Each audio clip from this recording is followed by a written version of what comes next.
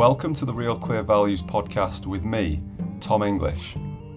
This is a podcast about values, the good, the bad, and the ugly. I should say welcome back to the Real Clear Values podcast because it has been a while. We took an unexpected break, unexpected because I got sick when I was in the Caribbean a couple of months ago, and it involved some days in hospital. Nothing too major, recovered very well, but it did create some delays. It knocked things off track a little bit, and I wanted to be absolutely certain when I came back to the podcast that I could be fully ready to do so we can charge forward in a sustainable manner. So today's episode, I speak with Sean Fear, who is an academic at the University of Leeds, my alma mater, and he focuses a lot on Vietnam, and particularly the Vietnam War. Sean speaks Vietnamese, which is very helpful in bringing Vietnamese perspectives to the West. Why did I want to talk about Vietnam? Well, I'd recently been watching the Ken Burns and Lynn Novick documentary on the Vietnam War, fantastic documentary series, and I really wanted to make sense of the values behind the war and dig more into the different perspectives. So we know a lot about the American perspective, and much of the Vietnam War is focused on America in the war. We see all the films that have been created about the Vietnam War. We're very familiar with a lot of those films. They've been very popular in Western culture. But what about the Vietnamese perspective and the perspective of the Vietnamese people in relation to the Vietnam War? So looking at the war from the Vietnamese perspective through the lens of values is something that really interested me. And Sean is a great candidate to talk about this because of his language ability, his experience in being in Vietnam, in speaking with Vietnamese people and gathering information that is not typically available to us in the West. You'll probably notice that this episode is longer than a typical episode. I wanted to keep it as such because Sean goes into a lot of detail. We get right under the fingernails of this, and I didn't want to chop things out and edit things to oversimplify them. Sean doesn't let me do that whatsoever in this episode, which is great because I don't want oversimplifications. I want people to listen to the nuances and the complexities of the issues at hand. So a very good interview with Sean, if I do say so myself, but most of the credit for that, of course, is down to him and his knowledge and expertise because he's bringing things to light in the West that are not very well known. So if you need to listen to it in more than one sitting, by all means do so, but I highly recommend that you do. It's a very enlightening episode if you have any interest whatsoever in the Vietnam War. Enjoy. Sean Fear, thank you so much for your time on the Real Clear Values podcast. Oh, thank you, Tom. It's my pleasure. Sean, you are a lecturer in international history at the University of Leeds, my alma mater, which I was very happy, very privileged to study out many years ago. You weren't an academic there, you weren't a lecturer there when I was there. But from my experience in studying history, I was very interested in Vietnam when I was at school. And you do a lot of teaching and research in relation to the Vietnam War. And it's something that really lit a fire in me when I was about 15, 16 years old. And I think it was quite a seminal moment for my interest in history where I got very angry about what happened in Vietnam, even though I wasn't there, even though it wasn't happening at the time. It really stirred up this fire within me. So I'm really grateful for the opportunity I have to speak with you today about Vietnam and about the Vietnam War, and particularly from the Vietnamese perspective as well, because that's something that you are particularly apt to talk about given your own background. So before we dive into the details of the war itself, I've got to ask about your interest in Vietnam and the Vietnamese War. How did it all start for you? Well, I suppose that fire that you mentioned for me was lit just a little bit later. I didn't really spend much time thinking or writing about Vietnam until towards the end of my undergraduate degree. I was a student at the University of Toronto. And I initially was quite interested in American foreign policy history, which obviously drew me to engaging with Vietnam, at least to some extent. I mean, it just looms so large in recent American foreign policy debates. I was fortunate to have very good advisors who suggested that it would really be worthwhile and beneficial to think about learning the Vietnamese language. And so I did a kind of summer program in the United States after I completed my undergraduate degree. But it really wasn't until I went to Vietnam and just at first initially just tried to have whatever sort of conversations I could with people there in my then very poor Vietnamese to learn more about their own history, their family history. That, I think, is when the complexity of the conflict really became apparent to me, but also just how interesting it was, I suppose, and how much, maybe I'll say this, how much there still is about Vietnamese history and thinking about the Vietnam War as primarily an episode in Vietnamese history that we still have left to say in English scholarship, I suppose. I would have been quite surprised, 20-year-old me, to know that I'd be spending my time in Vietnam, speaking Vietnamese, teaching Vietnamese history. But once I had a chance to spend some time over there, it really just drew me in. Yeah, how interesting, how interesting. And there's nothing like going to a country and where they don't speak English and speaking to the people in their own language. I had that experience in Madagascar, albeit in a different context entirely, but it really is quite incredible how you can understand people on their own terms by speaking to them in their language. And really, really incredible as well, Sean, what strikes me is that being a historian, historians rely a lot on primary sources. So you were able to speak to people and draw on their experience as primary source material. You're not entirely beholden to what's been written down or what's come out of the US government, etc. Yes, that's true. And that is a part of my research. I've been fortunate to speak with people on a kind of formal interview basis who are directly involved in the conflict. I also draw heavily on Vietnamese language official government documents, which are more and more available to scholars at archives in Vietnam. I look closely at Vietnamese language print media from the wartime period, especially in South Vietnam, which we'll talk about later, I think.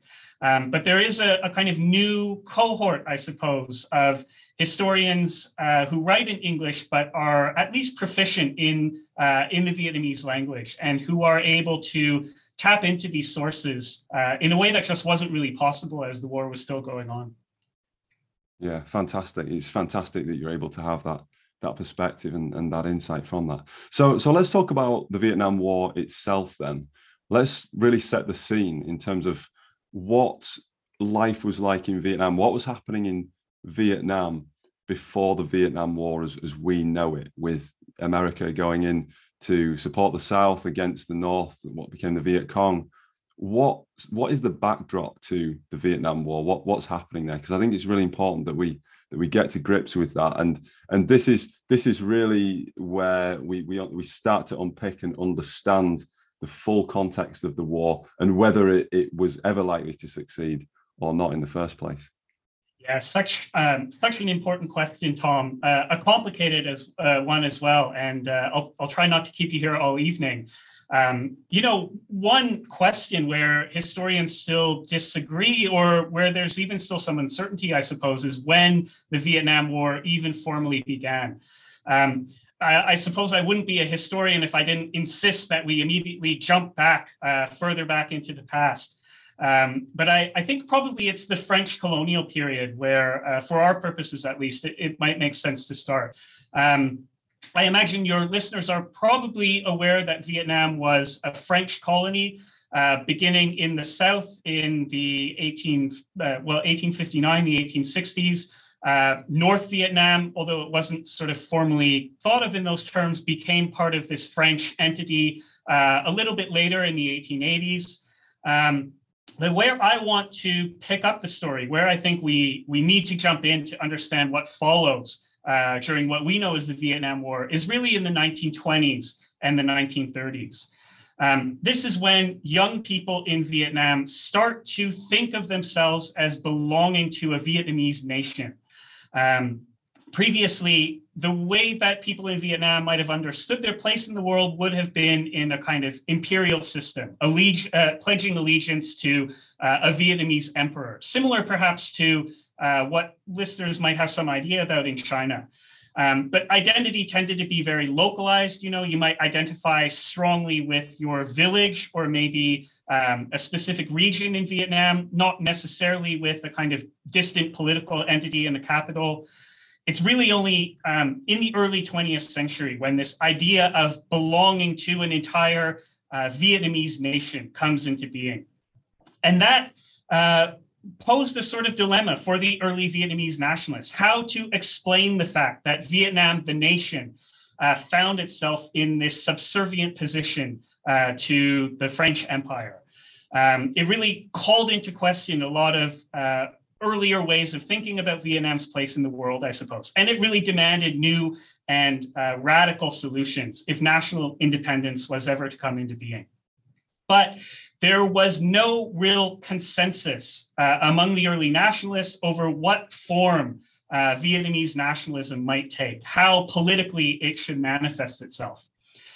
Some people were actually reasonably willing to work within the confines of the French colonial system. Now, that's not to say they had any great love for France, but they saw radical politics, revolutionary violence as being kind of naive, a bit foolhardy, unlikely to succeed.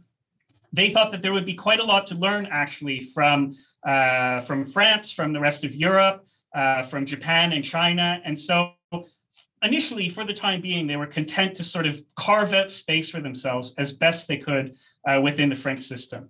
But there were also radicals, Vietnamese nationalists who thought that confronting the French colonial state head on was imperative, that this was the only way that anything was ever going to change. And I suppose at a kind of basic fundamental level, that in essence is the origins of the Vietnam War then and there, these kind of diverging traditions between violent political radicalism on one hand. The Vietnamese communists are certainly a part of this tradition, although not the only group who would buy that premise. And then a kind of more cautious, small c conservative response to the French. And that tension really becomes apparent in the 1920s and the 1930s. Okay, interesting. So how do we get to the point where the French are expelled from Vietnam then? It really does beg the question, because if you asked most observers of Vietnamese politics in even the late 1930s, they might say that the French colonial state was as strong as it ever had been, that these kind of early bids to take it on by force had largely been suppressed, and there was no clear path forward for the Vietnamese radical nationalists. But it's really the Second World War that shakes things up dramatically in Vietnam. So we'll do a bit of a detour to get there. But in Europe, what we might call, I suppose, metropolitan France, Paris, falls to the Nazi forces in 1940. A kind of pro-German Vichy regime is set up in the south of France. The French colonial state authorities, in turn, pledge their allegiance to the Vichy government in France. This brings them into a kind of de facto alliance with Japan, Imperial Japan, through the connection with Nazi Germany. And then in 1940, Japanese forces arrive in Vietnam. They occupy all of French Indochina, which includes Vietnam, Laos, and Cambodia, seeing it really, I suppose, as a springboard for further operations to the south, Singapore, Indonesia, and the rest of the region. And they also rely on Vietnam as a source for rice exports to feed their industrial machine and to feed the Japanese military.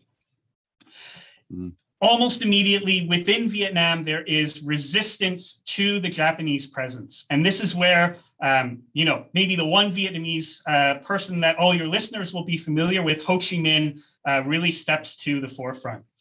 Ho Chi Minh hadn't been living in Vietnam until 1941. He was a kind of exile on the run from French colonial authorities in Hong Kong and southern China. But he returns to Vietnam and lends his authority to an umbrella organization of Vietnamese nationalists to lead the resistance against the Japanese occupation. This is, you might have seen this term, this is known as the Viet Minh.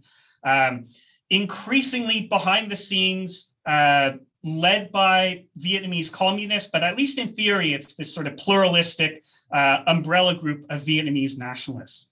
And one of the really interesting features of this time period actually is that the United States, a precursor to the CIA, dispatches a small team to Vietnam in order to provide supplies and training to Ho Chi Minh to help them resist the Japanese occupiers. So there actually is some cooperation in the early 1940s between Ho Chi Minh and the Japanese. Yeah, that's a real irony, and that point stood out to me when I was watching the Ken Burns documentary on Vietnam. How there was that cooperation, so it wasn't always antagonistic between Ho Chi Minh and America. It was very much an alliance of convenience at the time, wasn't it? Yes, an alliance of convenience is, I think, exactly right. I suppose then the next step in our story is the collapse of Imperial Japan in 1945. This leads to a real power vacuum within Vietnam. And another factor worth mentioning, this I think is critical to understanding the rise of Ho Chi Minh and the communists, but it tends to get overlooked, is a devastating famine that takes place in Vietnam in 1945. This is partly because the Japanese occupation is extracting so much rice from Vietnam to send back to Japan and northern China. It's also because American bombing of Japanese positions makes it very difficult to ship rice from place to place within the country. But it's really a devastating event. And, historians always sort of quibble about the numbers. It's probably safe to estimate, though, that approaching 1 million people die as a result of this famine. So an incredibly destabilized time period in Vietnamese history. This power vacuum at the top, a real emergency dealing with the famine. This allows Ho Chi Minh and the other Vietnamese nationalists to sweep to power in 1945. They make a very bold claim that they are the true representatives of a new independent Vietnamese nation. That said, and I think this is really important to point out, there are other Vietnamese nationalists who already, even in 1945, are concerned about the influence of the Vietnamese communists within the nationalist movement, who are apprehensive about what government under Ho Chi Minh might mean. Ho Chi Minh's position is much stronger in northern Vietnam than it is in southern Vietnam, although there certainly are loyalists in the south as well. So it's a more ambiguous situation than Ho Chi Minh's 1945 declaration might suggest. In any case, the fate of Vietnam is still to be determined. And it's really in the conference halls of Europe, I suppose, where the initial post-war framework comes into place.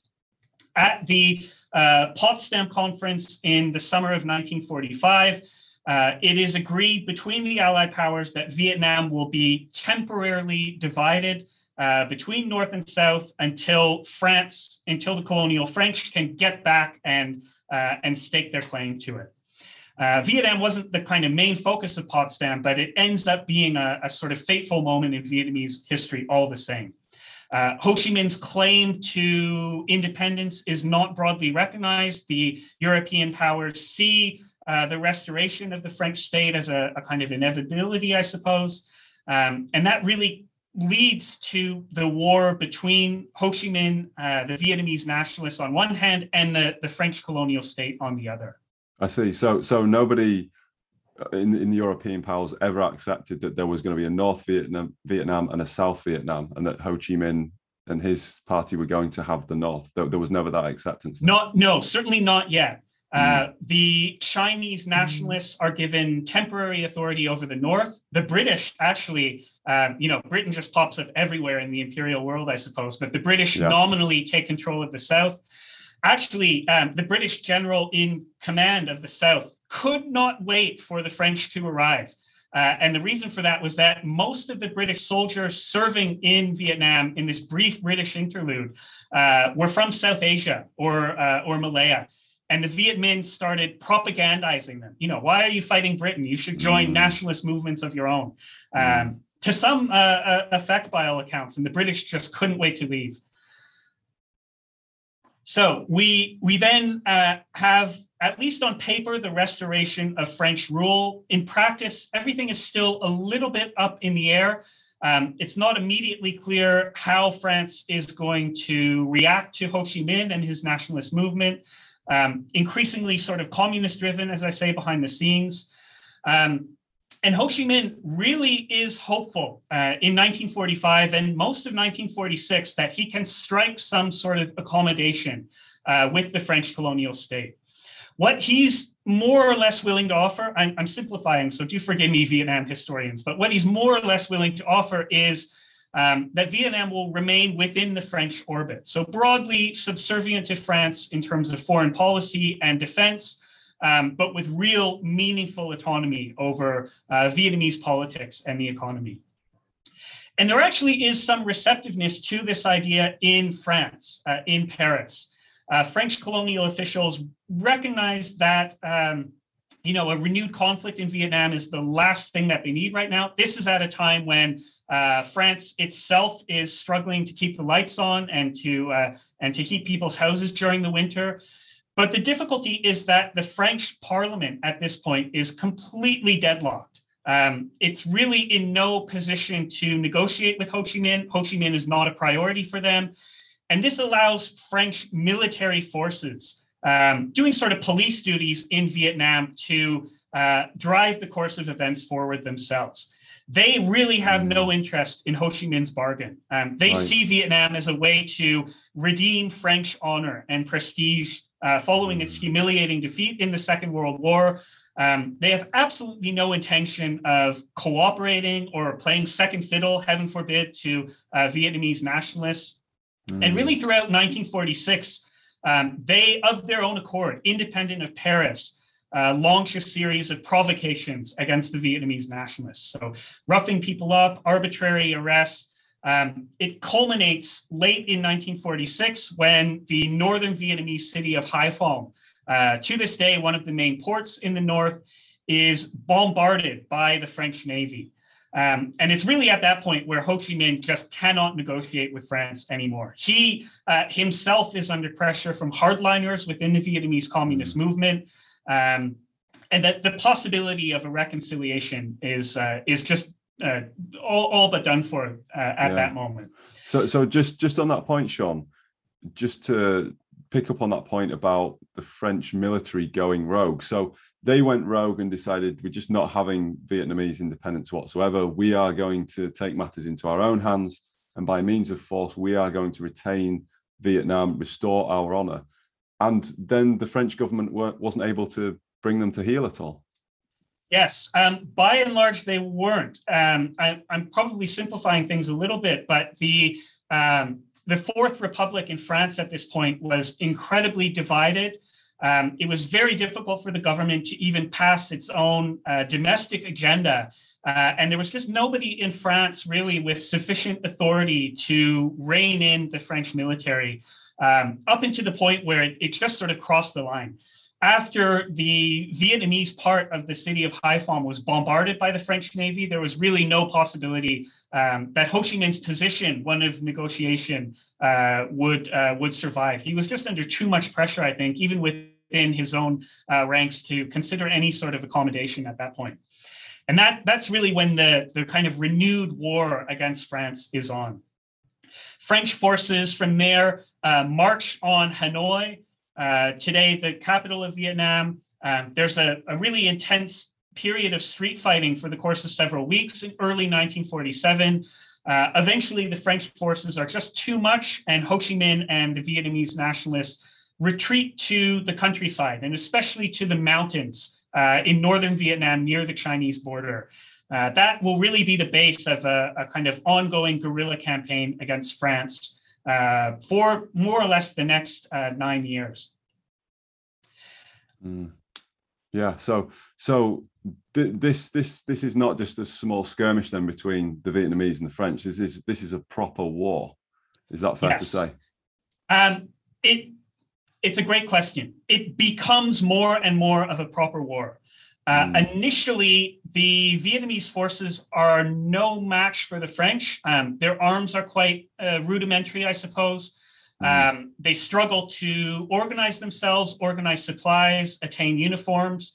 So for the first few years of the conflict, after Hanoi falls, It mostly is sort of hit and run attacks, sabotage operations, assassinations, guerrilla style campaigning.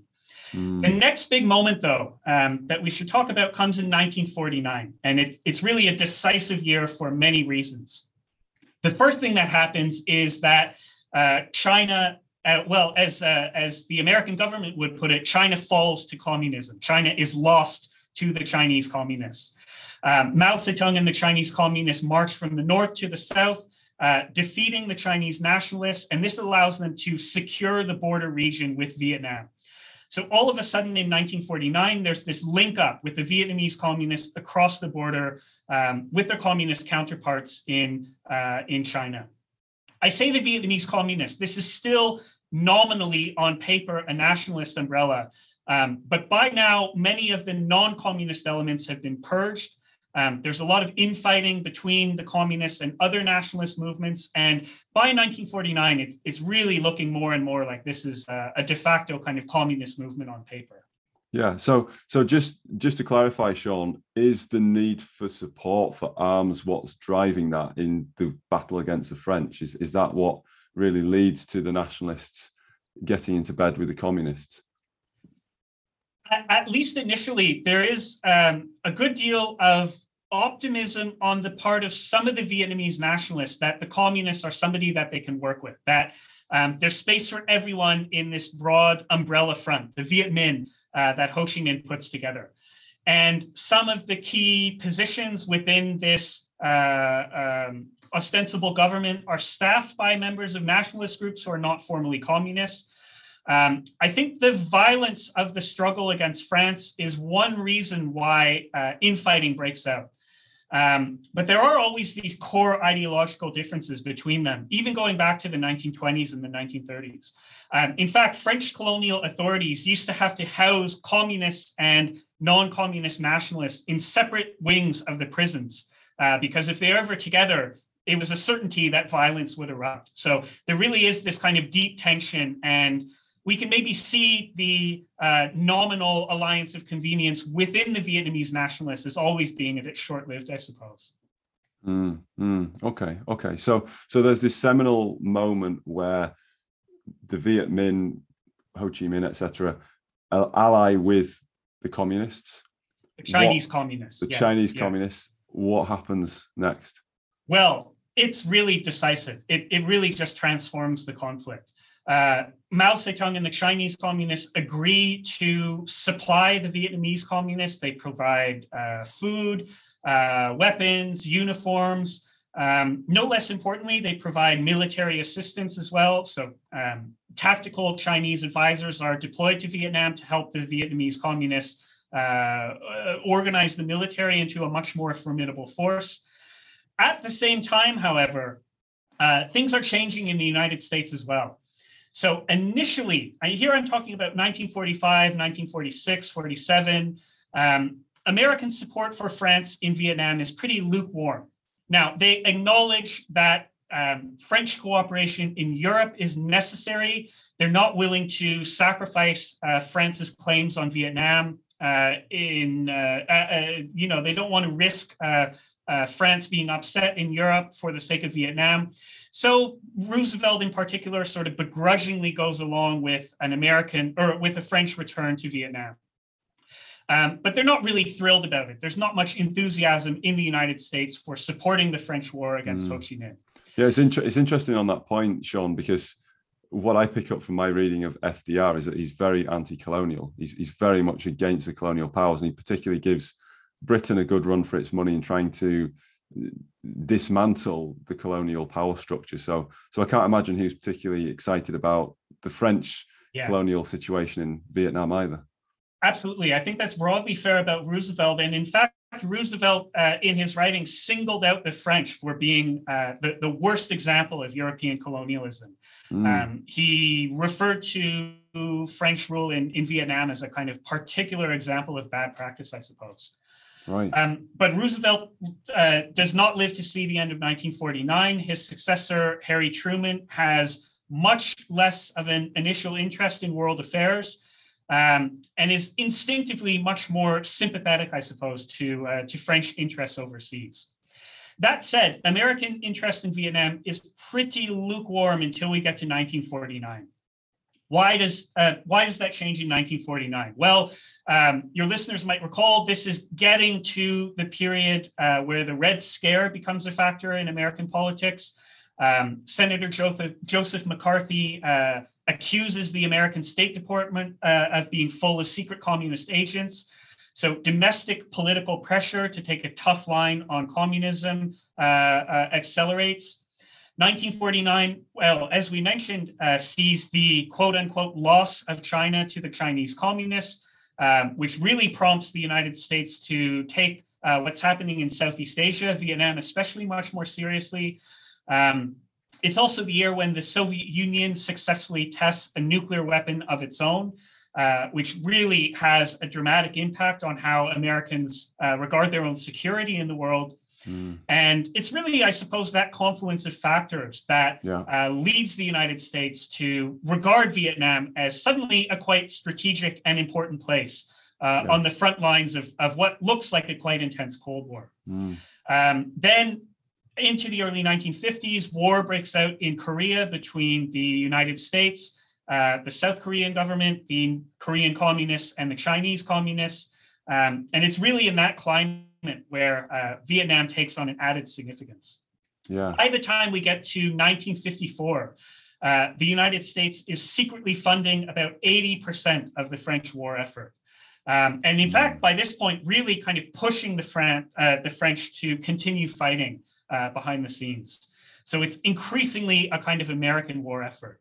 Is it true then, or is it fair to say, Sean, that the French were getting cold feet about Vietnam by this stage, and they were thinking, let's just call time on this and move out. We've had our time in Vietnam, and we've well overstayed our welcome, if you could ever say that there was a good reason for them being there in the first place. And it was America who was saying, no, you need to be there, and you need to stop the spread of communism. Yeah, I think that's a reasonably fair position to draw. I'm always at pains not to oversimplify, because my Vietnam historians will go after me, but that's broadly, I think, a good way of putting it. The onset of Chinese weapons supplying the Vietnamese communists really changes the calculus. And by 1952, 1953, and 54, France is very much trying to find a way out. There are anti-war protests in France. Dock workers at French ports begin refusing to load and unload supplies destined for Vietnam. And it really is the United States kind of compelling the war forward, if you like, behind the scenes. Yeah, very interesting. So the US are driving France from behind to keep going, and they're paying 80% of the French war bill, if you like. What happens in terms of the demise of the French? When is enough for France in all of this then? Yeah, it's an intriguing question, I suppose. France is looking for an out, as you put it, for some time. Interestingly, though, the Vietnamese communists are also beginning to think that some sort of negotiated settlement to the war might be in their interests as well. The casualties that they sustain are formidable. It's just very difficult for them to keep the war effort going indefinitely. And so both sides are sort of starting to feel each other out for the possibility of a negotiated settlement. And it's actually agreed by all of the Allied powers, the United States, China, the Soviet Union, some of the European powers, that there should be a general sort of worldwide summit to discuss Cold War tensions, the war in Korea, but also the war in Vietnam. This is sort of scheduled to take place in advance in the spring of 1954. And once that comes into place, then it really puts the pressure on both the French and the Vietnamese nationalists to get the best terms for themselves that they can at this set of bargaining that's scheduled to take place down the line. France is really hoping that it can implement a kind of knockout blow on the Vietnamese nationalists led by Ho Chi Minh, really at this point the Vietnamese communists.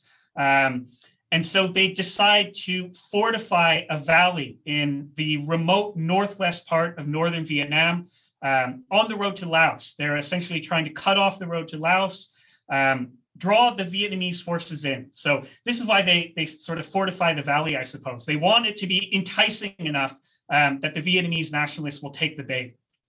And the Vietnamese forces do decide that they're going to challenge France at this pre-designated location. The name of the place is Điện Biên Phủ, which I think is probably well known to some of your readers. Really a kind of iconic moment in the history of the early Cold War.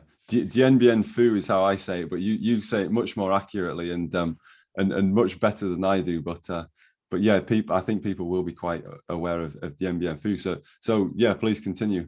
Yeah, so this battle is really designed to shape the course of the negotiations that are set to follow. France is hoping to kind of lure the Vietnamese forces in, but what they don't realize is that the Viet Minh have been doing preparations of their own. They have a kind of secret weapon, if you like, and that weapon is artillery. Artillery hauled laboriously up and down the mountains, through the jungles, through the mud. It's incredibly inhospitable terrain, all the way from the Chinese border in many cases, drawn often by hand by thousands and thousands of porters, just going through unimaginable hardship to get the artillery to the battlefield. There's an entire network of bicycle couriers, people who will load up hundreds of kilos onto rudimentary wooden bicycles and wheel them by hand to the front. It's really testament, I suppose, to the Viet Minh capacity for organization and political mobilization. And on the first day of the battle, as soon as the Viet Minh artillery launches, the French forces know that they've probably bit off more than they can chew. The artillery almost immediately takes out the airfield, which France had been counting on for resupplies. From that point on, all of the supplies have to be dropped in by parachute into this really inaccessible remote part of the country, and slowly but surely, using incredibly costly human wave attacks. The casualties are quite staggering, but slowly and surely the Vietnamese forces draw a ring around the French position and advance until the French are finally forced to surrender, more or less on the eve of the conference scheduled to sort out the conflict. Mm-hmm. And it's quite ignominious, isn't it, this defeat that the French suffer, because they're laying down a marker and saying, okay, let's fight here. It's almost like in a school playground situation, we say, right, we're going to meet behind the bike sheds for fisticuffs after school, and one person's really confident they're the ones that are going to dish out the beating, but actually it's the ones who are supposed to take the beating that come along much better prepared and much stronger and actually administer the beating instead. So this is quite ignominious for the French, as well as the fact that they've actually, in a practical sense, been defeated. You're absolutely right. And it's also a tremendous boost to the prestige of Ho Chi Minh and the Viet Minh forces, not only in Vietnam, but all around the world. This is at a time when anti-colonial ideas, anti-colonial movements are really starting to gain momentum. And the notion of a Vietnamese army confronting and defeating the French Empire head-on in battle is something that resonates around the world. That said, though, this is one of the many points where the history tends to get oversimplified. But it's worth noting that many of the soldiers fighting on the French side were in fact themselves Vietnamese. There's only a relatively small number of what I suppose we might call European French involved in the battle. And I mention this because there is within Vietnam still a great deal of apprehension about exactly what a victory for Ho Chi Minh and the communists might mean. Many Vietnamese nationalists, people who ultimately did want to see some sort of independent Vietnamese state come into being, nonetheless still saw France as representing a kind of buffer, if you like, against what full control for Ho Chi Minh and the communists might represent. Yeah, so still a very fractured state then, notwithstanding the fact that it seems like people in Vietnam broadly wanted some sort of independence, but there were those reservations about what Ho Chi Minh's version of Vietnam would look like vis-a-vis what the French were offering as well. So after Dien Bien Phu, do the French leave with their tails between their legs, so to speak? Is that it? Is that enough? Well, it's not quite that simple, but I think, within the space of a few years, France is clearly no longer a major player in the scene. It's at the post-war settlement, the 1954 Geneva Conference, which had been scheduled in advance, where we formally see Vietnam divided into North and South. North Vietnam is now to be called the Democratic Republic of Vietnam, but North Vietnam will do for our purposes. And Ho Chi Minh and the Vietnamese Communist sovereignty is recognized by all over the northern part of the country, from the 17th parallel on upwards. South Vietnam nominally still belongs to the French, but by this point, France has created its own Vietnamese sovereign entity, the State of Vietnam. I hope this isn't too complicated, but it is important because this is really the sort of precursor to the South Vietnamese government that follows. Definitely. Behind the scenes, France is initially hoping to maintain influence, but the Vietnamese nationalists who had gone along with this French colonial project, at this point, they've had enough of France. They want to assert their own control over this southern territory. And the United States is willing to back them in that regard, with a real interest in creating a kind of non-communist buffer state in South Vietnam to prevent further communist expansion. There are Southern communists, though. There are Vietnamese communists who grew up and lived and fought in the South against the French. But their position is much weaker than it is in the North. In the South, they're really one of many different groups contending for power.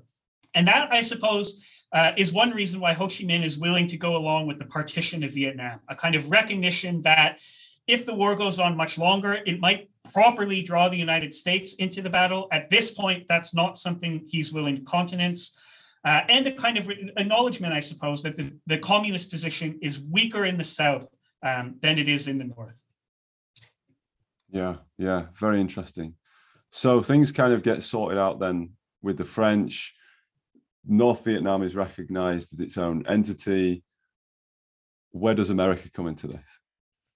Yeah, this is really the moment, I think, when the United States starts to become a major player in this conflict. Although we're still probably 10 years off from seeing hundreds of thousands of American troops pouring in, like we recognize from Vietnam War movies in the United States, I suppose. So the first thing I'll say is that after a bit of maneuvering behind the scenes, a man named Ngo Dinh Diem, D-I-E-M, comes to power in South Vietnam. Initially, he does reasonably well of consolidating, a reasonably good job consolidating power. There are many rivals within even anti-communist Vietnamese contending for the throne, if you like. But Diem at least initially does a reasonably good job of consolidating his position. However, there are still Vietnamese communists lingering in the South. By the time we get to the late 1950s, there's growing resentment of the Diem government, especially in the countryside. Some of Diem's rural reforms are seen as draconian, arbitrary, unfair, heavy-handed, marred by corruption, the kind of capriciousness of local officials. And that really fuels growing rural resentment that the Vietnamese communists are perfectly equipped to capitalize and to organize to their own purposes.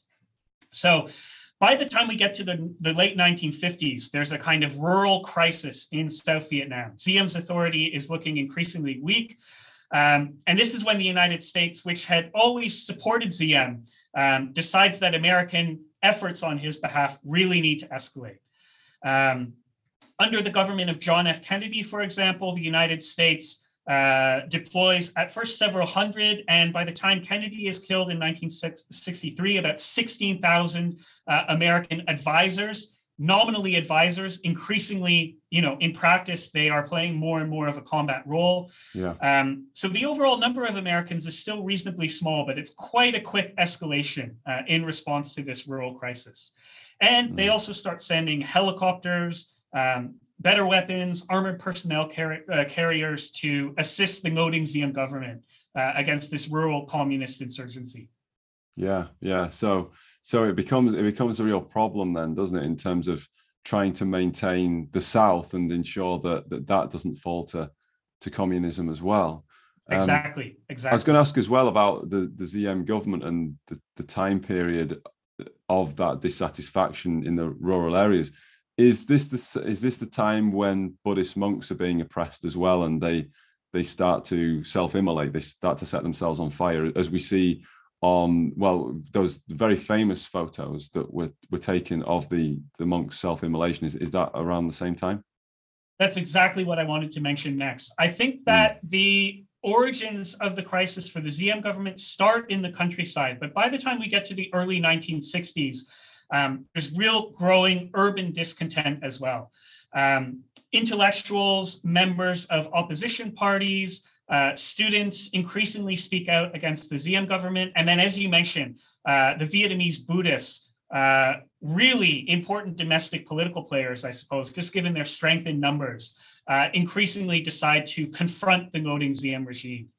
So on one hand, you have this growing rural communist-led insurgency in the countryside, and then what looks like the breakdown of legitimacy for Diem in the cities, even in the eyes of his own core constituents. I suppose it's really that sort of cascading set of political crises, tensions between Diem and all of the various different parties in South Vietnam that really prompts the United States to start taking South Vietnam much more seriously. Yeah, interesting. And it seems to be that fear that they have of the spread of communism, that idea that it's going to be a domino effect, that if Vietnam falls entirely to communism, then they're going to lose all of Southeast Asia to it, and it's going to become a massive problem. And this ties in with the idea about communism spread, the global spread, and it's going to become a bigger and bigger problem. And so they need to nip it in the bud. Is that fair enough, or am I oversimplifying? It's a really important question that scholars on Vietnam have gone back and forth about ever since. How much did the idea of the domino theory really matter? Certainly, American officials tried to justify intervention in Vietnam to the American and the global public in those terms. If South Vietnam goes, then maybe Thailand or even Singapore will be next. I think we now know, though, from looking at declassified documents, taped conversations between American presidents and secretaries of state, that the domino theory was probably less of an immediate concern than they let on publicly. One school of interpretation, I suppose, that's gained a lot of currency lately, and something that I find persuasive, is that it's really domestic politics that is driving American presidents to intervene. This is especially true when we get to the really big, significant American intervention in 1965. This is when the kind of Vietnam War as we know it from American movies really starts to take hold. At this point, we're talking about President Lyndon Johnson following Kennedy's assassination in 1963. But historians like, I'm trying not to name drop too much here, but I think Frederick Logevall's work is really good on this point, that Johnson had real anxiety, personal anxiety about seeming weak to American voters on communism, desperate to maintain this kind of tough, decisive persona, even though privately there was a good deal of skepticism about what American intervention might actually be able to accomplish. Yeah, interesting that you make that point about domestic politics and how this American intervention is very much about a theater that's happening on American soil rather than a genuine, or maybe there is some genuine concern there, of course, but this idea of projecting American power and American superiority even. That's really interesting. And it leads on to a question I've got in relation to a comment that Robert McNamara made in 1962 when he first visited Saigon in 1962, where he said, every quantitative measurement we have shows we're winning this war. Now, McNamara, he was the Secretary of State, is that correct? Defense. Of Defense, beg your pardon. Yeah. So he was the Secretary of Defense, and he reckoned that by every quantitative measurement, America was winning the war. Was he right? And if not, or if America wasn't winning the war at that point, which metrics was he missing? Two questions there. I'll tackle them in turn. I think the short answer to the first one, in my view at least, is no. I don't think that the United States was winning the war in 1962. That said, it's a more complicated, sorry, here I go again, but a more complicated time period maybe than my one-word answer would let on. I think it's kind of telling that McNamara feels the need to justify the idea that the United States is winning the war. It's almost a kind of defensive stance. And looking behind the scenes, we now know that this was a real point of debate in 1962, the John F. Kennedy administration. In fact, Kennedy would go on to send a two-person team to assess the situation in Vietnam early in 1963 and report back. One member of the team was a member of the US Marines and gave a very optimistic report, backing up what McNamara claimed. The other, a member of the State Department, or the kind of a more American equivalent of the Foreign Ministry, very much negative, very pessimistic about American prospects. And this prompted Kennedy to exclaim, "Did you boys even visit the same country?" I think 1962 is a moment when communist momentum begins to fade a little bit. At least initially, it seems as though the introduction of more American advisors, better weapons for the South Vietnamese military might be having a bit of an impact. But there are many what we might call good years throughout the war from the perspective of an anti-communist, if you like. Early in the 1940s, France does quite well in the South against Vietnamese communists. 1951 is a good year for the French. Diem does quite well initially in the mid-50s. Even much later in the war, after the communist Tet Offensive in 1968, there is a kind of period where the communists are on the back foot and the South Vietnamese state is ascended. And I mentioned that, I guess, just to try to avoid I find a tendency in the scholarship to talk about the Vietnam War as having a preordained outcome from the outset. Right. I think it makes much more sense to think about it in terms of ebb and flow. Yeah. But I do think that it's overstating the case considerably to say that the United States was winning the war in Vietnam in 1962. Already, we start to see the seeds of what would become Ngo Dinh Diem's demise. By the time we get to 1963, the communists have reacted to the change in American and South Vietnamese tactics. Reports start coming in of renewed communist momentum. The Buddhist crisis really accelerates, that we talked about it just a minute ago in 1963. So I think that sort of proclamation on McNamara's point is really premature. Yeah, and it's really interesting how you note that there is an inherent defensiveness in even saying such a thing as that, because you don't say something like that without a context. One thing that struck me about it was the nature of quantitative measurements, and I just thought that's very telling. So telling, isn't it? So I'd like to get on to talking about the Vietnamese people now, because this kind of leads us onto the idea of hearts and minds. How do people react to the Americans being there, given that there is this desire, there is this yearning within the nation for nationhood, for national sovereignty? Perhaps quite a lot of, I would imagine there'd be quite a lot of hostility to foreigners who are coming in trying to impose a will. So tell us about the difference between those who support the Americans, or those who are against the communists, and those who favor the communists. And how does that evolve over time in the hearts and minds of the Vietnamese people? A great question. And, the answer, I hope, is interesting to your readers. I certainly found it interesting to explore, going back and looking through some of those dusty old South Vietnamese newspapers. As you might imagine, those who are sympathetic to the Vietnamese communists are extremely hostile to the idea of the United States intervening quite so directly in what they see as Vietnamese affairs. And the Vietnamese communists are really able to use the growing American presence to rally support to their own cause, to portray themselves as the one true representatives of the Vietnamese nation. And they're always at pains to link the South Vietnamese government and the United States, to portray South Vietnamese officials as no more than American puppets. That I think is probably not too surprising. What I found really interesting, though, looking back at South Vietnamese public opinion during the period of American escalation, is just how much ambivalence there was from the very beginning on the part of vehemently anti-communist Vietnamese to the American presence.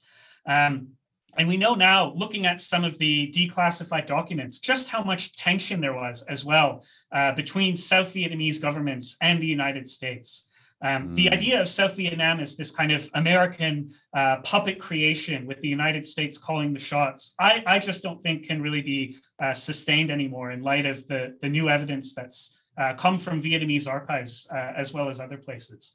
Ngo Dinh Diem, who we've talked about, was sort of constantly clashing with American officials. He really resisted the efforts by the United States to take control of the entire war effort. But beyond just that, even within the broader South Vietnamese society, there's real resentment, again, on the part of anti-communist Vietnamese about the American presence. And it's maybe worth noting here just how transformative and, frankly, in many ways destructive the impact of American intervention was on South Vietnamese society. The kind of massive intervention that we see beginning in 1965, hundreds of thousands of American soldiers, more than 500,000 by the time we get to 1969, results in a torrent of money flowing into South Vietnam.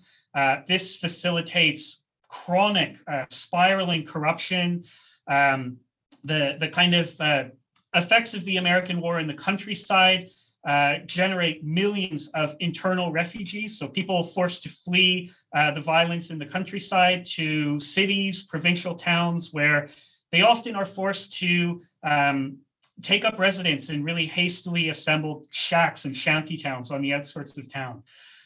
People in Saigon complain about just how sort of squalid and dirty and unpleasant the city has become. And there's a real nostalgia even for the days of Ngo Dinh Diem, or even the French period, relative to the American phase of the war, if you like. Drug abuse takes off, prostitution takes off, and we start to see Vietnamese Catholics, some of the most vehemently anti-communist people in the South, recoiling against what they see as this kind of American onslaught against traditional South Vietnam. By the time we get to the late 1960s, the 1970s, I'll maybe just add this. American forces are increasingly being assigned away from Vietnamese population centers because they just cause so much tension. And in fact, they're increasingly subject to attacks by everyday people in South Vietnam. People throwing makeshift Molotov cocktails at American Jeeps, or confronting Americans in the street, occupying American airfields. These are not Vietnamese communists, or at least most of the people involved in this sort of activity are not communist partisans, but they're just at their wits' end with the American presence. Yeah, it's so fascinating, isn't it? How we talk about the origins of the war and how it wasn't just about the domino theory. It was about this theater of American domestic politics. And if that really is, or if that really is at the heart or the foundation of the Vietnam War, and it led to such disruption in Vietnam itself, it's almost like America sneezes and Vietnam gets pneumonia. There was that saying, wasn't there? And I can't remember exactly the date on this, but there was a saying that Saigon was filthy and free. And I think from what you were saying, how you break it down, the problems that were faced in the South, given the American presence, really do bear that out. That, you know, prostitution, drug abuse, and a lot of people, like you say, that displacement. We can't imagine that. We look now at what's happening in Ukraine, and it's absolutely appalling, where we think people have been bombed and have to move out of their homes. And I certainly don't want to draw any comparisons between Vietnam and Ukraine, but it's that same idea of displacement, isn't it? It's the fact that the net effect of the war is that people are losing their homes and they're being displaced. And it's very interesting how that has happened from what essentially has been a domestic American issue, and also the fear of and that element of fear of the domino effect of communism in Southeast Asia as well. So this is really quite interesting how there is. It's not even, you couldn't necessarily call it the butterfly effect. Essentially, it's probably more than that, but it really gives pause for thought in terms of how great powers go about conducting their business in the world, and the effects of that. Yes, and I think by the time we get to the end of the war, we see even some of the more astute American officials beginning to recognize just how counterproductive their presence was. It becomes very difficult to assemble anti-communist political coalitions that are seen as legitimate in the eyes of everyday people in Vietnam, just because the governments that the United States supported became so closely associated with the United States and all the excesses that it brought to Vietnamese society, I suppose. Conversely, though, I've always been fascinated, I guess, by just how frustrated American officials felt, how much they felt their hands were tied operating in Vietnam, notwithstanding the just massive scale of American intervention in the country. Again, 550,000 soldiers in 1969 is just completely on a different scale to most of what we've seen through the Cold War period. But American officials are constantly struggling to really even get to the bottom of what's happening in anti-communist politics in Saigon, struggling to figure out who the alliances are, why somebody might be plotting against somebody else, what it means if a given person is removed from their post at the head of the customs inspectorate. It's a very kind of murky, clandestine world. And the United States, at least reading the documents that they left for us, never really has the sense that they're in any control of what's happening in Saigon. I found that just revelatory, I guess, especially given the tendency to see South Vietnam as this kind of American puppet regime.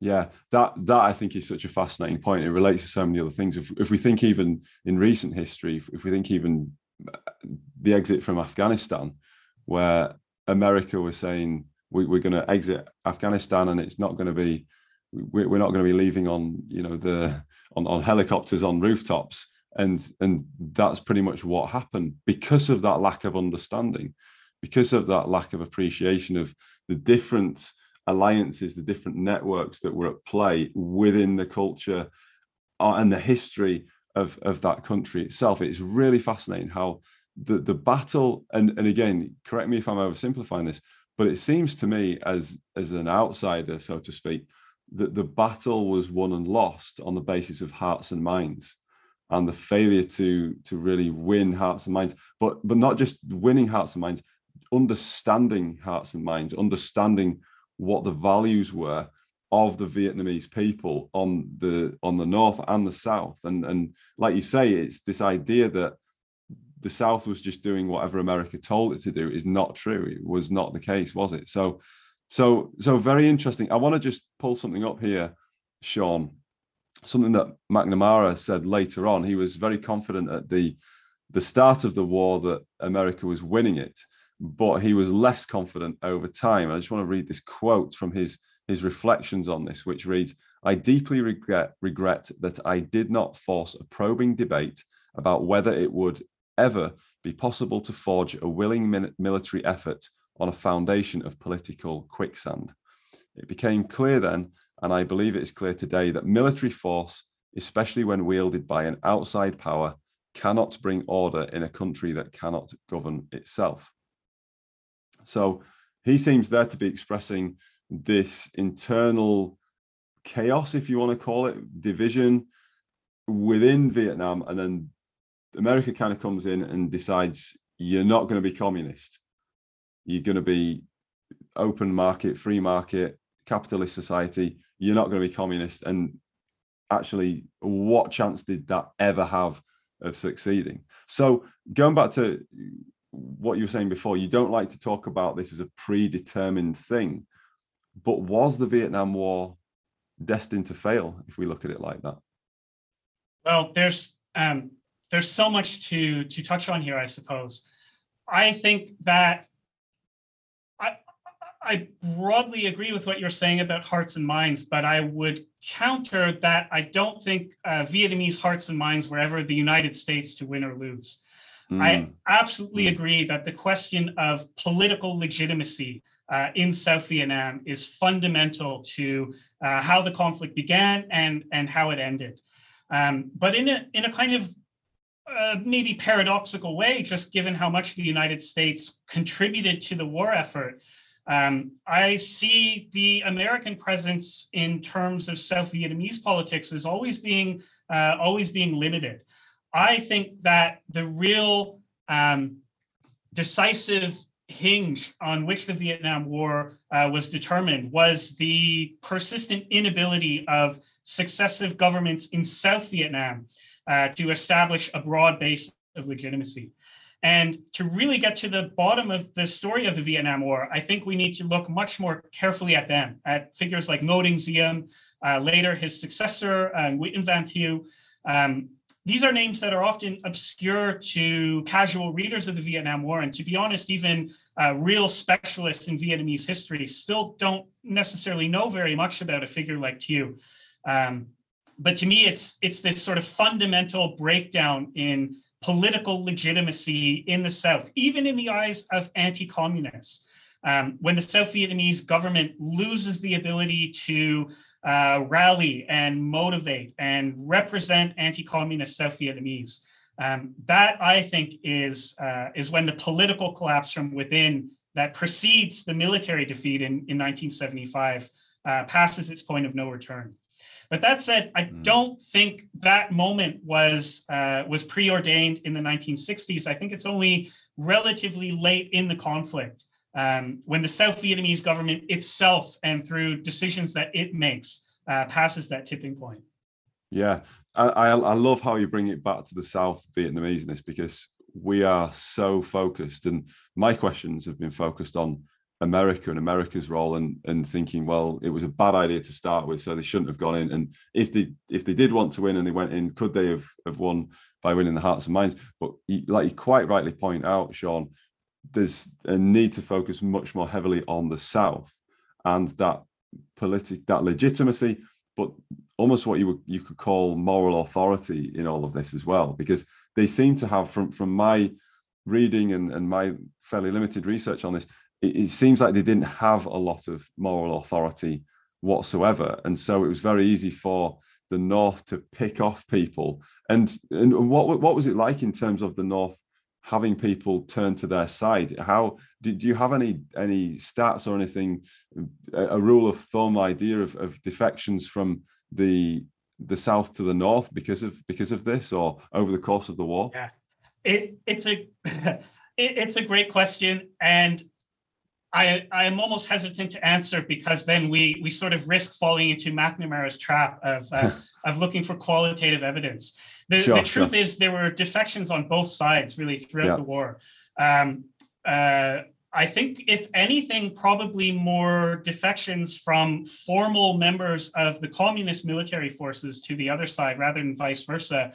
But on the other hand, the Vietnamese communists were always able to recruit people from the South. There are good years and there are bad years, as we said, but they always have a kind of core political structure in the South and an ability to mobilize and recruit people in the South. So to go into a bit more detail about defections from the communist side to the South Vietnamese or American side, I suppose first we have to consider just what an ordeal it was to even get to South Vietnam from North Vietnam in the first place. For most of the war, people walked. This is a journey of, well over 1,000 kilometers through incredibly inhospitable terrain, mountains, jungles, mud. People were subject to diseases along the way. Food supplies were very limited. The American bombing presence, not just in Vietnam, but in Laos and Cambodia, where a lot of the infiltration corridors lay, was constant.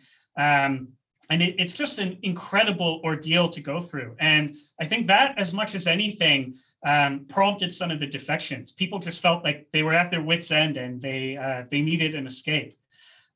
It's probably also worth noting that a lot of the defections were more tactical.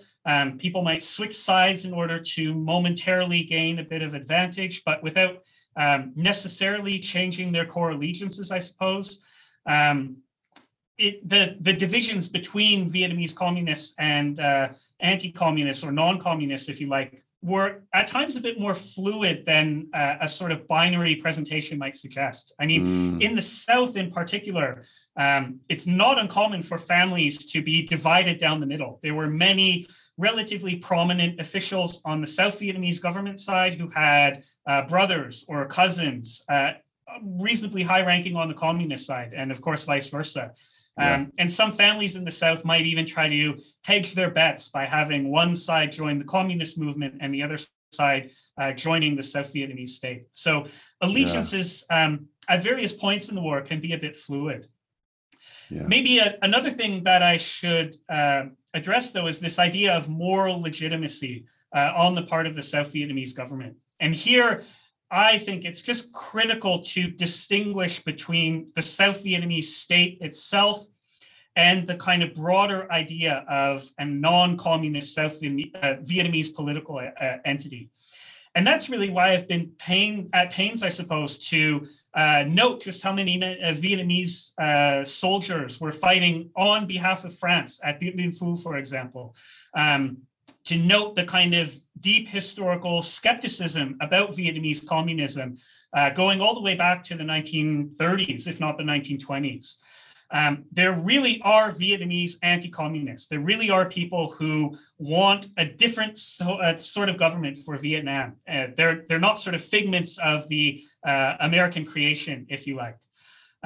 So there is a kind of core constituency for at least the concept of a non-communist state. But the difficulty is creating a government that aligns with the values of these constituents, that lets these constituents feel that it represents them, that it's responsive to their interests. What many of them want is a government in Saigon that is reasonably transparent, to some extent bound by the rule of law. They're not holding out for, Sweden. They don't want this necessarily to be a model democracy. They recognize that in a time of war, that's probably unrealistic. But what they really want is a government that represents them, that enjoys their legitimacy. It's conceivable that this might happen at various points throughout the war. When Ngo Dinh Diem first takes over in the mid-1950s, he really confounds a lot of skeptics and at least initially seems to be doing reasonably well, only for that to give way along the lines that we've discussed. And then again, in the late 1960s, there is a concerted effort to reform the South Vietnamese government. Elections are held in 1967, a new constitution is drawn up, a new set of political institutions come into being, sort of showcased by a new National Assembly. Vietnamese anti-communists are skeptical, but they're willing to give this a chance. It seems like something that might at some point develop into the sort of government that they can get behind. But what happens is the South Vietnamese military, especially led by the president, Nguyen Van Thieu, essentially commandeers the process, and it becomes an increasingly authoritarian, unresponsive and illegitimate government. And so I think it's that process, the loss of legitimacy in the eyes of people who really very much wanted a non-communist state to come into being. That is the kind of fateful flaw in South Vietnam's demise. Mm-hmm. And that in itself is quite tragic, really, that those people really wanted something better than communism. They wanted something different, and they just didn't believe it was possible, and they didn't see it.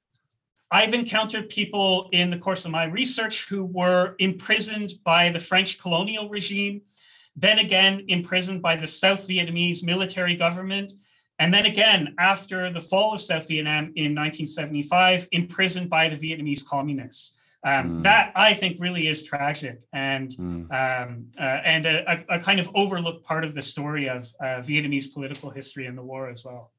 Yeah, absolutely. It's the people that tend to get lost in the fog of war and the differences between the people. And this conversation has been so enlightening, Sean, in terms of bringing out those complexities and appreciating the complexity of human values. And that's very much the focus of this podcast is values, and at a macro level, but also at a micro level as well. And it seems very much that there were competing values or multiple values that were driving America into the war in the first place. Then there were different values, different visions, and aspirations within Vietnam, and Vietnam itself sounds to be, at least, like you say, there was a power vacuum, and it was at least at a point of needing to sort itself out. And so when America, and this is why I'm still inclined, I know you like to have the complexity in there, but I'm still inclined to think as an outsider that it was destined to fail, at least when it occurred, the Vietnam War, from the American point of view and from the American involvement, just because that country had so much going on. It needed to get its own house in order to some extent before you would have a foreign power. For example, if there was this group of insurgents that were trying to ruin it for everybody else, but there was a majority of people, or a significant number of people, that were saying, actually, come and help us because the communists are trying to take over, that might have been different. But in terms of how things were, it very much seems to me like the Americans were in a very, very difficult position, a very compromised position, in terms of trying to effect the outcome that they wanted to do. One of the things that I was going to talk about as well, Sean, in kind of just touching, so before we move on, I'd like to touch on the metrics, going back to McNamara's point about the metrics. Yeah. Now, one of the things that's really disturbed me as I've looked into this is that the kill ratio was a big metric for the American military, wasn't it? In terms of how many Viet Cong do we kill to the loss of an American soldier, something to that effect, because they couldn't really quantify whether they were winning the war, and they needed a good story to tell back home along the lines of, oh, by the way, we are winning the war. When protests were kicking off in America, they needed to tell that story that they were winning the war. But they were looking at things like kill ratios, which is an awful way of looking at it. More awful still, the fact that a lot of the people that were dying on the Vietnamese side were nothing to do with the Viet Cong. They were nothing to do with the conflict. They were innocent people. Have you got anything to add to that? Well, you're absolutely right that the toll on civilians is staggering. And that's maybe a point that we should address in more detail on its own, I suppose. The question of metrics, again, I think you're absolutely right to bring this to our attention here. Kill ratios were one metric that were used at various points by various branches, I guess we might say, within the United States effort. The military in particular made a point of recording them. But what I think is interesting is how much dispute there was behind the scenes, really throughout the war, over what metrics were appropriate, what we should be measuring, how can we ensure that our metrics are reliable. On the part of the State Department, for example, the CIA, I think there was a good deal of skepticism about something quite so crude as kill metrics, I suppose. But then the question is, what else do you look at? This was at a time when the social sciences were really coming of age in the United States at American universities. The idea of being able to quantify things that had previously been effectively unquantifiable due to the lack of computing power. And so the Vietnam War, I suppose, was a sort of test case. It's not a coincidence that before he became Secretary of Defense, McNamara worked in the automotive industry, where by all accounts, he was a brilliant executive at sort of rationalizing the process of industrialization. But it wasn't long before even McNamara himself realized that this was just not a method that could be easily grafted onto something as complex as a war. And I suppose to his credit, he realized early on, not long after North Vietnamese and American intervention in 1965, that the United States was probably not going to be able to decisively win the war. Essentially, he looked at the number of communist infiltrators from north to south, the amount that were, as he might have put it, attrited, lost to illness or death or desertion. And his own models suggested that the United States had, relatively early on, bit off more than it could chew, perhaps. That doesn't necessarily mean he thought it would end in the decisive collapse of the South Vietnamese state, which even as late as 1974 took a lot of people by surprise. But it's a kind of interesting moment, I guess, where somebody like McNamara, who was so details oriented, was forced to grapple with the limitations of his own methodology. Yeah. Later on in the war, I'll just mention this because it's kind of fascinating to read these as a historian, looking back in hindsight. But the United States did everything it possibly could to measure hearts and minds, as you put it. They really wanted to know whose hearts and minds were being won and where and why. And by the time we get to the late 1960s and early 70s, they implemented what were called Pacification Attitude Analysis System, PAAS scores. Yeah. And they would literally send teams out into the countryside to round up Vietnamese farmers and say, are you more or less confident about the government in Saigon's ability to handle the economy than you were a month ago? Right. Would you say that you are slightly more sympathetic to the communist side, more sympathetic, significantly, we've all done surveys like this in our own experience, I guess. And you can go back and read their attempts to quantify these and measure trends over time. But the people involved in this project knew that the data they were collecting was really limited. And I think by the end of the war, they sort of knew better than to put too much stock in this sort of thing. I mean, they would often admit that the methodology was flawed to the point at times of being ludicrous. I mean, interviewing prisoners following very violent interrogations, if not torture. I mean, what kind of sincere answers can you really expect to get from that? Sending people accompanied by teams of gunmen because the security situation was so poor in some places into the countryside. Well, is anybody really going to answer forthrightly to somebody pointing a gun at them? And they knew that the answer was bound to be no. Yeah. Talk about muddying the data. Yeah, it's not exactly the optimal circumstance in which to try and get a good, solid, reliable answer out of someone. It's really interesting. I'm really glad actually that you mentioned McNamara's background before he took on his role as Secretary of Defense, because there is, and I still think this lingers now, this almost obsession with data and the quantitative stuff and looking at things across the board, and it really seems to wipe out the individual experience. So we talk about hearts and minds, and it seems quite antithetical to the hearts and minds of the individual if we're trying to put everybody in little boxes, because people's feelings change all the time and people's sentiments change all the time. Something like you say about somebody being asked in the countryside at gunpoint, well, do you think this or do you think that, or to what extent do you think this or to what extent do you think that?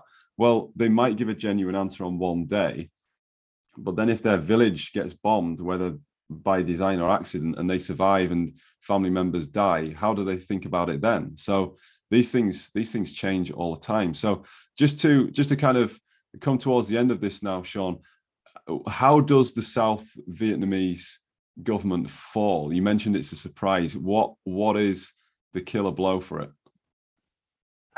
Here, I'm really drawing on my own research, and I don't want to overstate the impact that I've had because there are so many good people working on Vietnam. But I just don't think that the political dynamics within the South towards the end of the war are very well understood.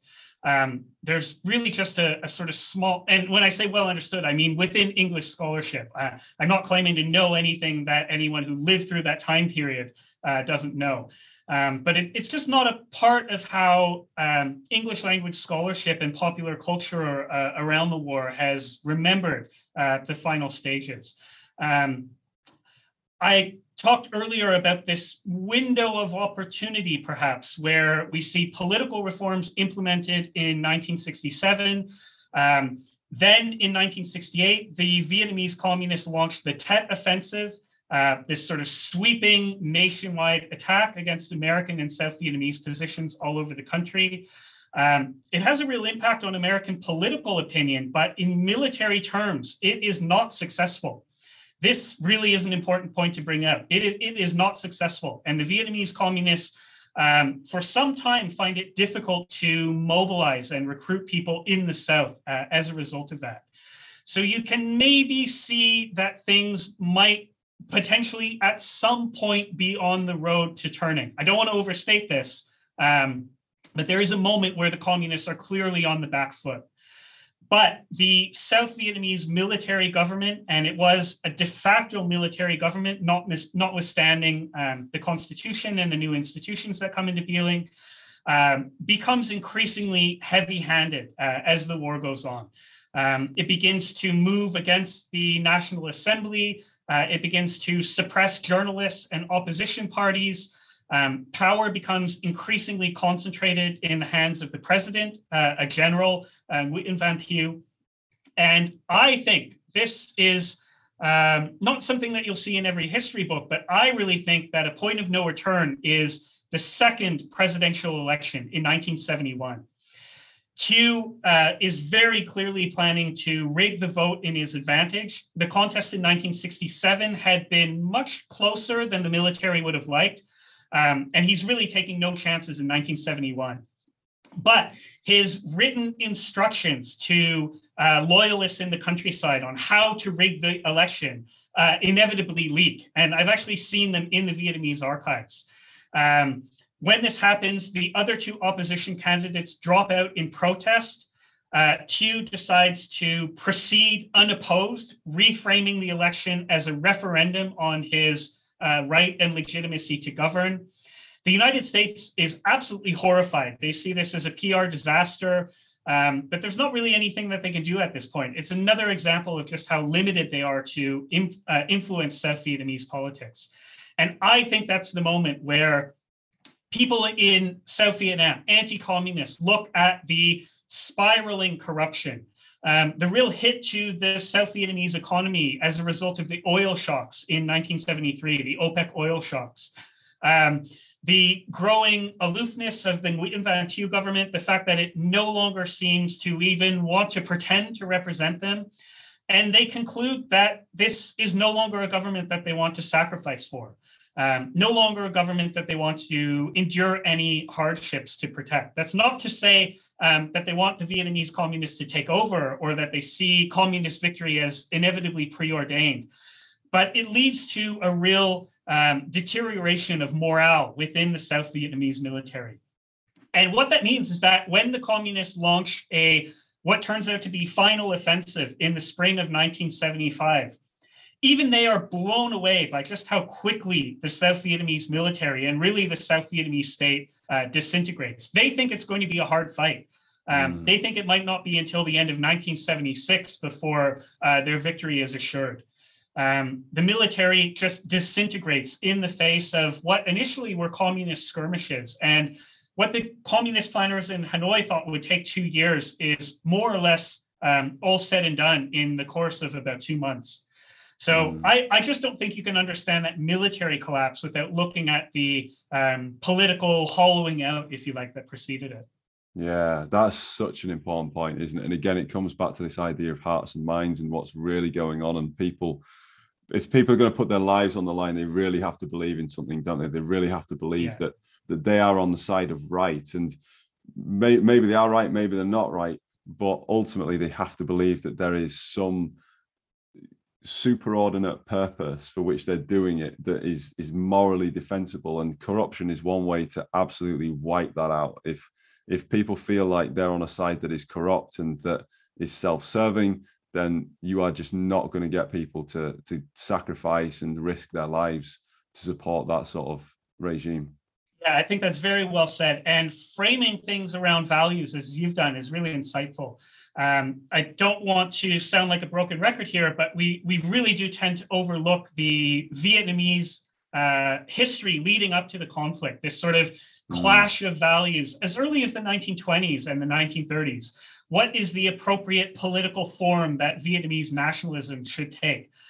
These were really heated debates long before anybody in the United States was thinking about Vietnam. And to get a sense of how and why the conflict ends the way it does, I think we really do have to trace them through all the way back to that time period, and then to the wartime period. The ability, frankly, of the Vietnamese communists to rally people, at times very violently and coercively, we shouldn't neglect that, but to motivate people to support one set of values. And the failure of the South Vietnamese state to convince people who believed in the values it espoused that it was their true representative. That, I think, is the real essence of the conflict. There were very few Americans left in Vietnam by the end of the war. At the end of 1972, there are maybe 40,000 Americans, mostly just sort of support personnel working in logistics. The final 2 years really were the South Vietnamese state forced to contend against the Vietnamese communists on its own. Very interesting. Very interesting. It sounds like the internal contradiction in the South Vietnamese government really undermined it and really caused its own demise. So it's very interesting. So Sean, just in wrapping up, I can't wrap up without asking a little bit about what the legacy of the Vietnam War is from the Vietnamese perspective. You've spoken to people in Vietnam who have directly been involved in the conflict, whose lives have been affected by the conflict. What, from their point of view, is the legacy of the Vietnam War, and how's that affected life in Vietnam as things have been since the war? People ask me this all the time, and I think in part the curiosity about this comes from the fact that so many Westerners are traveling to Vietnam now. It's very much open for business in terms of tourism, and visitors to Vietnam often note just how little visible signs of the war there seem to be. A lot of people are surprised by this, but unless you're sort of looking for it in museums, you wouldn't necessarily at surface level, I think, have a sense of this incredibly destructive conflict that had happened during living memory. It is quite a young country. Many people alive in Vietnam now were born after the war. There's no real surface hostility to Americans. But that, I think, is overlooking just how transformed Vietnamese society was by this conflict. We have to go a little bit beneath the surface, I guess, to really tease out your question. One enduring legacy of the violence that was unleashed by all sides as a result of the conflict, American, Vietnamese communists, South Vietnamese, is the kind of lingering presence of an authoritarian government in Vietnam today, a state very much born of war, to borrow a phrase from another historian. And I think we see a kind of recurring tendency on the North and the South for authoritarian politics to prevail. Vietnam is, and I'm borrowing a phrase from a well-known historian here, a state born of war.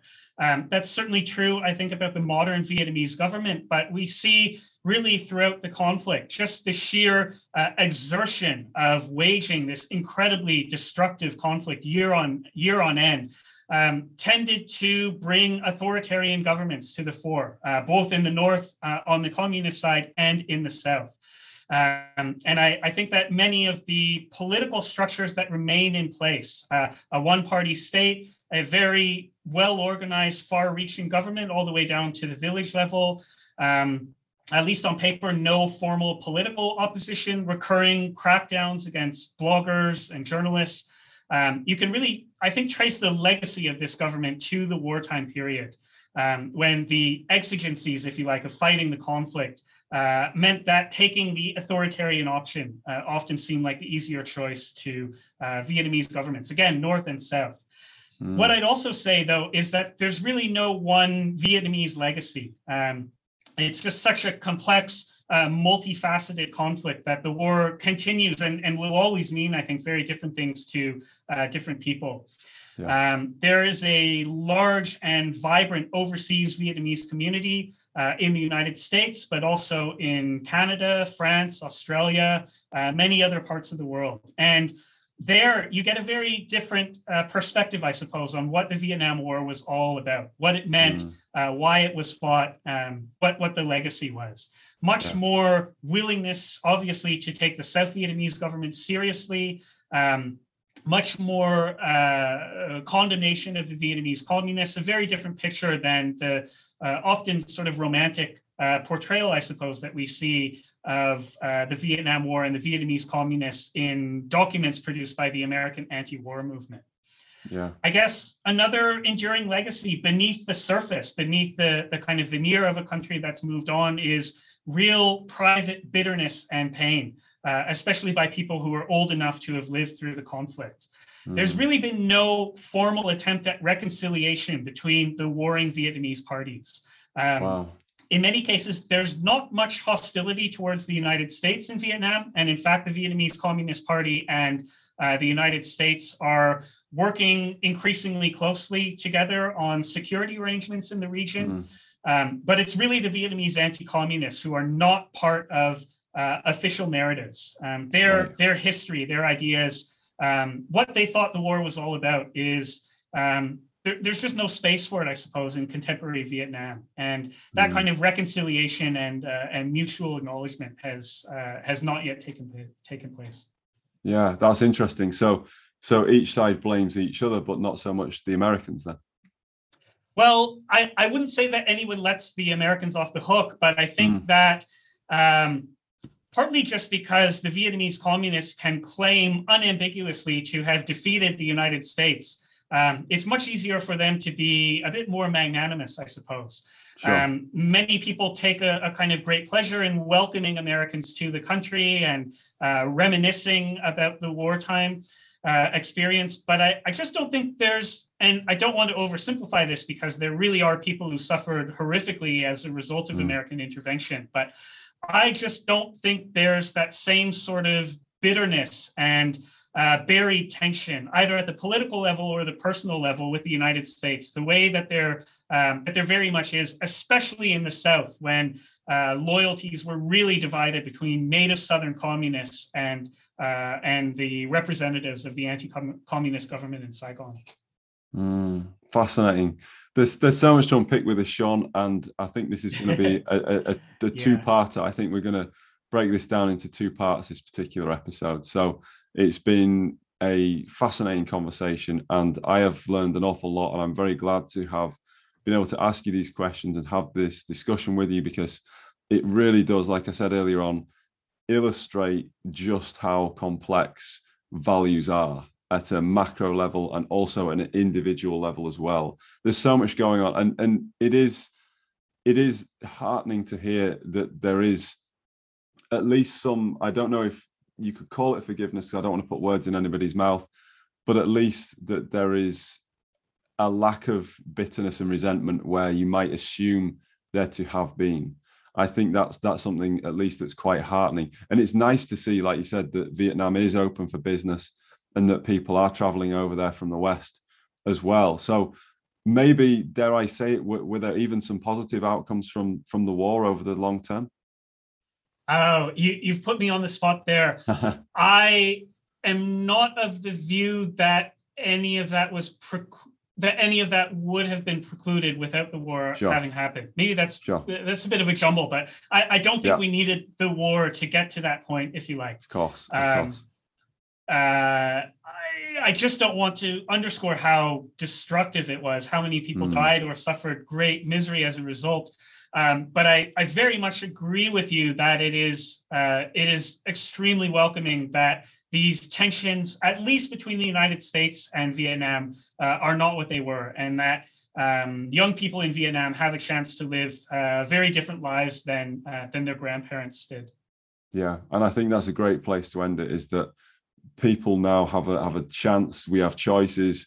We can choose about how we engage with issues. And I think that it behooves us at the domestic level, in our own countries, in our own politics, in our own viewpoints, how we express those viewpoints in the ballot box, that we do seek for peace, and that we appreciate that actually our views in Western countries, powerful countries, can have a serious impact on people across the world, and that we really take that into consideration, and we take that very seriously as a point of not just citizenship in our own nation states, but citizens of the world as well. I think it's very important that we bear this in mind. So, Sean Fear, thank you so much for your time and your insight on the Real Clear Values podcast. Absolutely. Thank you, Tom. It's wonderful to have the chance to chat with you and to engage with your audience as well. I am sorry this went a bit long. I will say it's not the first time I've done a podcast that went more than the intended number of episodes, but I just love talking about Vietnamese history, and I hope your audience will find the level of depth that we got into to have been merited. Thanks again. There's absolutely no need for apology, Sean. It's been a fantastic episode or a couple of episodes that really does get into the complexity, and that's what we want to do. We don't want to oversimplify. We want to dig into this and really help people to appreciate just the level of complexity that is involved in human values. So thank you very much. Thank you for listening to the Real Clear Values podcast with Tom English. If you know anyone who is looking for success that's both meaningful and sustainable for themselves or their organization, then please send them this podcast.